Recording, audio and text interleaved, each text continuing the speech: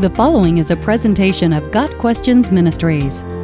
Why did Jesus refer to the Pharisees as a child of hell in Matthew 23, verse 15? Woe to you, teachers of the law and Pharisees, you hypocrites! You travel over land and sea to win a single convert, and when you have succeeded, you make them twice as much a child of hell as you are.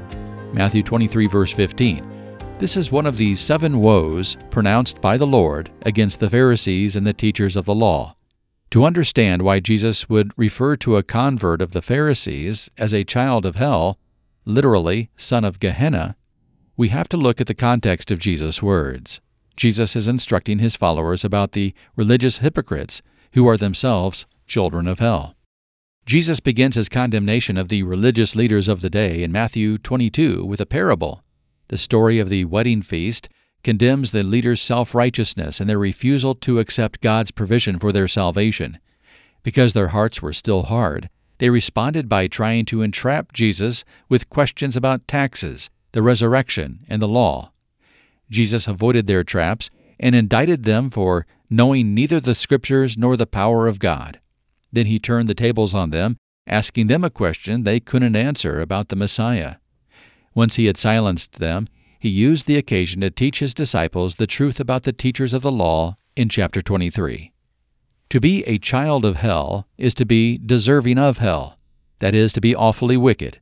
In Matthew 23, Jesus explains that the Pharisees and Sadducees displayed their wickedness in many ways. They did not practice what they preached. They burdened the people with religious rituals and ceremonies of their own invention and made no effort to help them to bear them.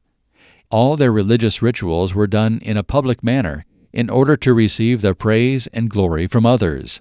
For all these sins and more, Jesus pronounces woes upon them for their guilt and the punishment that would surely await them. The Pharisees and their converts were children of hell primarily because they rejected God's provision for their salvation, attempting to justify themselves through their own righteous deeds. In so doing, they shut the door of the kingdom of heaven in people's faces. Matthew 23, verse 13. Jesus said that when they made a Gentile convert, they made him double the child of hell that they were. The former pagan became twice the hypocrite that they were, twice as confirmed in wickedness. By opposing Jesus, the leaders tried to convince people that he was an impostor. Many were ready to embrace him as the Messiah and were about to enter the kingdom of heaven, but the hypocrites prevented it. Jesus says that they had taken away the key of knowledge, Luke 11, verse 52, meaning they had taken away the right interpretation of the ancient prophecies respecting the Messiah. In that way, they prevented the people from receiving Jesus as their promised Redeemer. Just as the Pharisees and Sadducees became children of hell by rejecting Jesus as their only Savior, so do millions today.